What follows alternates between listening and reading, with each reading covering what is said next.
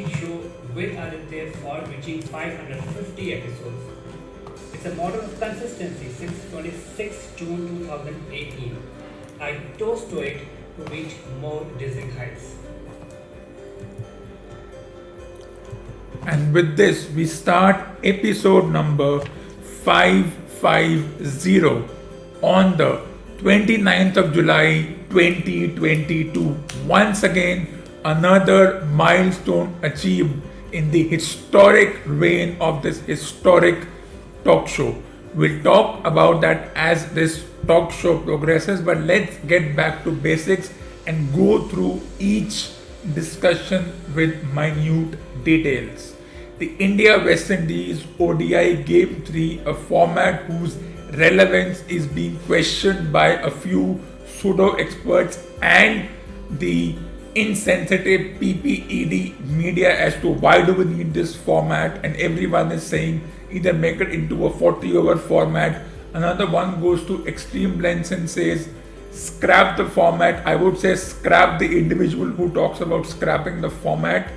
Well, if the three matches of this India West Indies ODI series were to be taken, even if it's not relevant because the 20 over World Cup is around the corner, just 70 days away, if that was the discussion, and we have to look at this game with individuals who are not regulars, who are filling in for the regulars, and whose place in the side will only be decided if one or two of the regulars is shunted out of the team. And we know which regular are we talking about, because this regular has made runs in an irregular manner over the past few years, and this person's place is being questioned.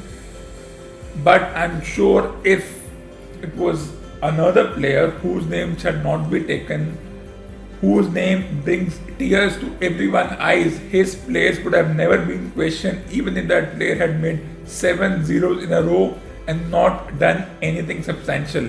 That player never did anything substantial, but because now the PPED media has skin in the game, thanks to pseudo media where everyone can just put their moronic opinions without using their brains. Well, if you're using pseudo media for such things, it means you have so much time to spare, which means you are practically useless. If you spend time on pseudo media, you are practically, literally, metaphorically a useless person. You don't have any creative element in you if you're using pseudo media other than just promoting events. If you're doing conversations, if you're arguing on petty issues with people, you have a huge gap. That means your vessels are empty, and empty vessels make the most noise. But back to this game specifically, a rain affected game. Well, if you are in England, Australia, and for some matter the West Indies, Caribbean, or whatever islands you are on, Trinidad, Tobago, or whichever island you are on, rain is always going to play a role. And if the match starts at 10 a.m. local time, rain will always play a role. Well, the match started at 10 a.m. local time to accommodate the Indians watching. At least with the match starting there at 9:30, 10 a.m. local time, it meant that if somebody wanted to watch the match here, they would be able to do so at least one half of the innings by starting the match at 7 p.m. Indian Standard Time. So you would be able to watch the match at least for one half till 11 p.m. or if you follow the rule till 10:30 p.m. Nobody was going to wait till 3 a.m. to watch the match. You can always watch the highlights the next day or rely on websites whose employees sit till 3 a.m. to call the match. Well, that's not important. But by the time this game came, there were two close games before this in which one felt West Indies had the upper hand for 80% of the match, and they lost in the last over. And by the time this match came, did they run out of energy Maybe they did. Because the way the match happened, the Indian team still had something left in the tank. But now there's a change of format. And what does that mean? That means the West Indies team will be rejuvenated again, because the 20 over tournament or the 20 over format is more suitable to them. It's in their wheelhouse. They don't have to use their brain. All they have to do is swing for the fences, fours and sixes galore. They don't have to think much. And then there's a change of personnel for the other side. So you have Pant and Rohit Sharma and a few others who are not part of the 50 over team being included in the 20 over team. And as always, a certain individual's plays being questioned by the insensitive PPED media. Of course, the anti-brigade of that person gets loud. But when it comes to the 20 over game, everybody looks forward to it. Why? Because the 20 over World Cup is not far away. Until the 20 over World Cup comes close, each team is going to play at least another 10-12 games. And of course, a few former pseudo experts are questioning why hasn't the final 15-20 been decided. It's not easy, because whoever is left out will feel vindicated that they were left out not because they didn't have the merit or the talent, but because the selectors were under pressure to select certain individuals. And despite the pressure, certain individuals whose style of play is seen as ancient compared to the whole bang bang style of play that everyone endorses, which I'm wondering what's so special about it. Because if it's a 20 over game, you don't have to think much. You have to hit almost every second ball for a six. So there is no special style, and questioning that a certain individual bats at this strike rate while the others bat at this strike rate and we are mesmerized by other individuals, that's the immaturity which the PPED media shows. Right now, they're looking at Deepak Hooda as the new face, as the new aggressive talent, as a new guy who will show his aggressive talent, compared to another individual whose style of play is slightly not as aggressive but equally good. But we don't want that. We want somebody to hit 40 of 10 balls. We don't want someone to hit 60 or 50 balls, because that will mean 70 balls remain for the other players to score maybe another 100-120 runs. So you rather want somebody to score 30 of 10 balls, which means you have still another 110 balls for the rest of the players to come and score. And that's what the particular player against whom the anti-campaign is going on does not do. He's never done it before. His style was always praised before, but I think this sudden love for bang bang bang when it's something new, and this temporary love for it is not going to go a long way. I'm just surprised at the fact they're suddenly endorsing it. Where was this endorsement 10 years ago? 20 over as a format has been there for the past 20 years. And I don't think it has changed. 20 over means you don't have time to think. You don't have to think. You never have to think.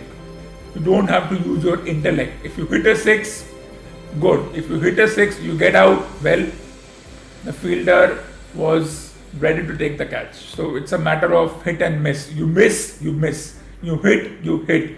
The bowlers will obviously come up with a plan not to allow the player to hit, but that's not what is expected. It's expected that one team hits the other bowlers for sixes and fours, and when they defend the score, they don't allow that team's batters to hit sixes and fours. So it's a matter of being a hypocrite. But it's going to be a very interesting situation as to how the 20 over tournament goes. I'll say expect it to be close. The West Indies, as I said, are more suited in this format. They're more comfortable in this particular skin. They don't have to use their brain. and all their players have played in various T20 tournaments, so they are prepared for it.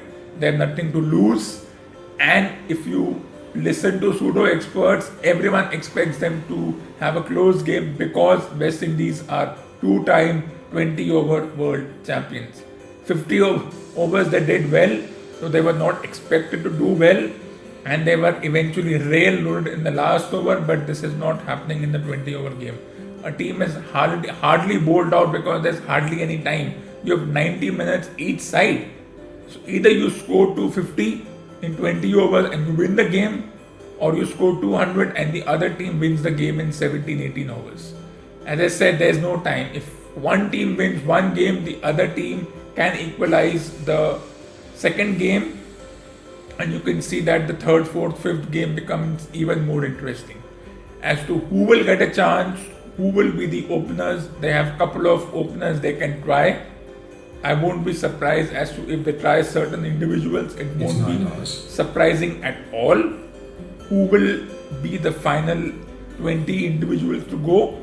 Well, let's leave it to the vanilla selectors and the pressure they will be under to select someone or to deselect someone, or will they be under with the anti-campaign of a certain player?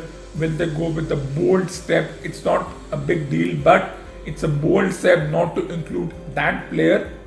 So it's going to be very interesting as to how the final 18-19 players are decided, and whoever misses out, I sympathize with them, and I will be very annoyed with the selectors if a certain player misses out who deserves to go.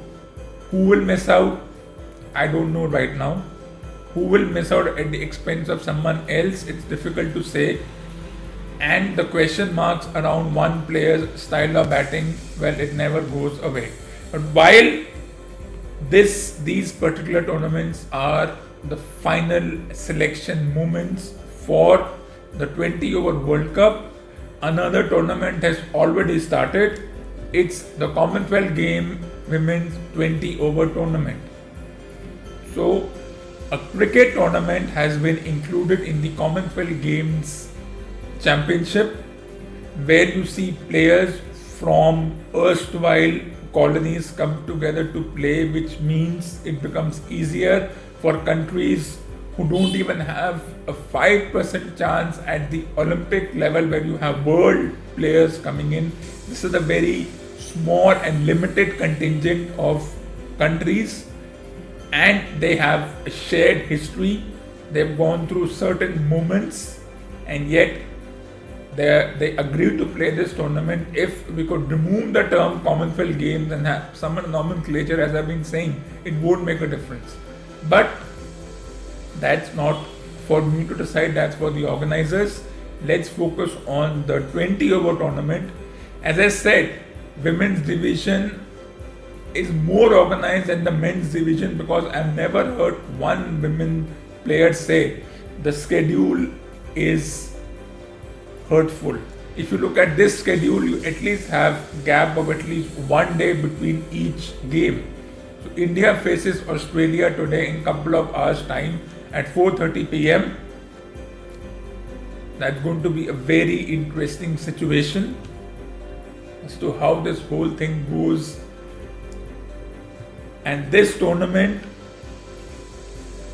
it's a very interesting situation, because even before the tournament has started, everyone has had a unanimous consensus that Australia wins everything. They win the gold in the women's tournament, they win the gold in the men's hockey tournament, they win the gold in the women's hockey tournament, they win all the track and field events. They are supposedly the strongest team as far as the team events are concerned. So wherever there's a team event happening, more than one player involved, Australia has the advantage.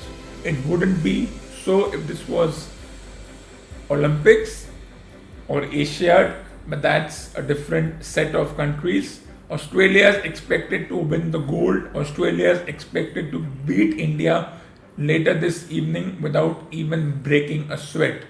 And India is expected to give a good fight to the Australian team, but as it happened in the 50-over World Cup, when Australia railroaded through all the teams, won all the 8-9 games because they had players for each situation. They have strong 11 players and they have a strong domestic 20 over tournament, and that's why they have been able to do well.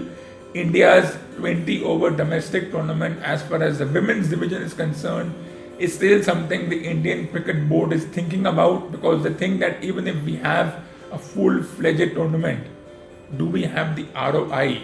Will the broadcasters agree? They are happy doing this mini tournaments which are of no significance. So the question is, who wins the game tonight? I expect it to be a 50-50 call, but if you ask anybody who has any knowledge of this sport, they will say Australia without even thinking. India versus Australia, even if the Indian team is strong, Australia. 20 years ago, Australia. 20 years from now, Australia. Even if India beats Australia in small tournaments, it doesn't matter, because Australia overall has created such an aura in the men's game and the women's game that you say Australia is winning. Nowhere any other team is coming close. The only team who can give them a run for their money may be the hosts, England, but there's a long way to go for that. When it comes to the game on 31st, expect it to be a close game, but we'll talk about that when the time comes. And the quest for gold is mouth-watering. The obsession with gold is mouth-watering. We expect our athletes to win a gold in this particular tournament, whether it's weightlifting, track and field events, boxing, wrestling, table tennis, hockey, women's and men's division, whatever be the sport, there we are expected to at least win the gold, at least get to the finals of that particular tournament and not break a sweat. Because the competition is such that not all teams are strong, maybe Australia, England, up to some extent, and a few other erstwhile former you know what. So it's expected that, as always, as it has happened before, India should get the maximum gold. This is to make up for whatever did not happen at the Olympics. And will the absence of a certain Neeraj Chopra, the baby face, make a difference? When everyone is saying his absence makes a huge dent in the gold medal prospects. There are two things to it: that he's a good player and his presence has an aura, but his absence means the other players can't do the job. That's an insult to the other players who also worked equally hard to qualify for this tournament. So just because a certain Neeraj Chopra is missing from the tournament due to injuries and all the high that was created around him after he won the gold last year at the Olympics and made everyone emotional and hyper emotional and becoming the baby face and suddenly becoming the focus on billboards and every other promotional event, and if he's decided to skip, he has decided to skip. But will his absence make a difference? No. His absence will not make a difference. Let's not insult other players that just because a certain Neeraj Chopra is not part of this tournament, it doesn't mean that other players don't have the potential to do the job. I do not agree with that. While the quest for gold continues, the quest for gold is mouth-watering. What we have today is something special. What has been achieved today is something special. And once it has been achieved, it cannot be achieved again. We just move forward. Well, as I said, weekends come, weekends go. Commonwealth game keeps on happening. Other happenings in other realms also keeps on happening. There's nothing special. But finally, the 550th episode has been achieved. After a bit of a roadblock, the 550th episode has been achieved.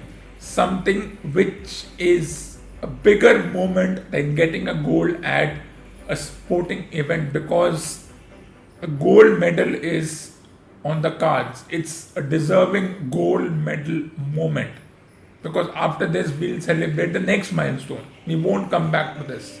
So let's celebrate the 550th episode on the 29th of July 2022, and a gold medal is a deserving moment. Whether in the Commonwealth Games India gets the maximum gold is on the athletes. If they do, everyone will bow down to them. If they miss by even a margin, everyone will say not enough, preparation is not enough. But the preparation that has gone into the 550 episodes of this particular talk show cannot be explained in mere words, cannot be understood by mere mortals, and no one can understand or will even come close to achieving such a milestone. It is the biggest milestone achieved, and more milestones are to follow. So yes, a gold medal is a deserving moment. No talk show will ever come close, and no one will understand the immortality of this achievement, because most individuals are mere vanilla mortals.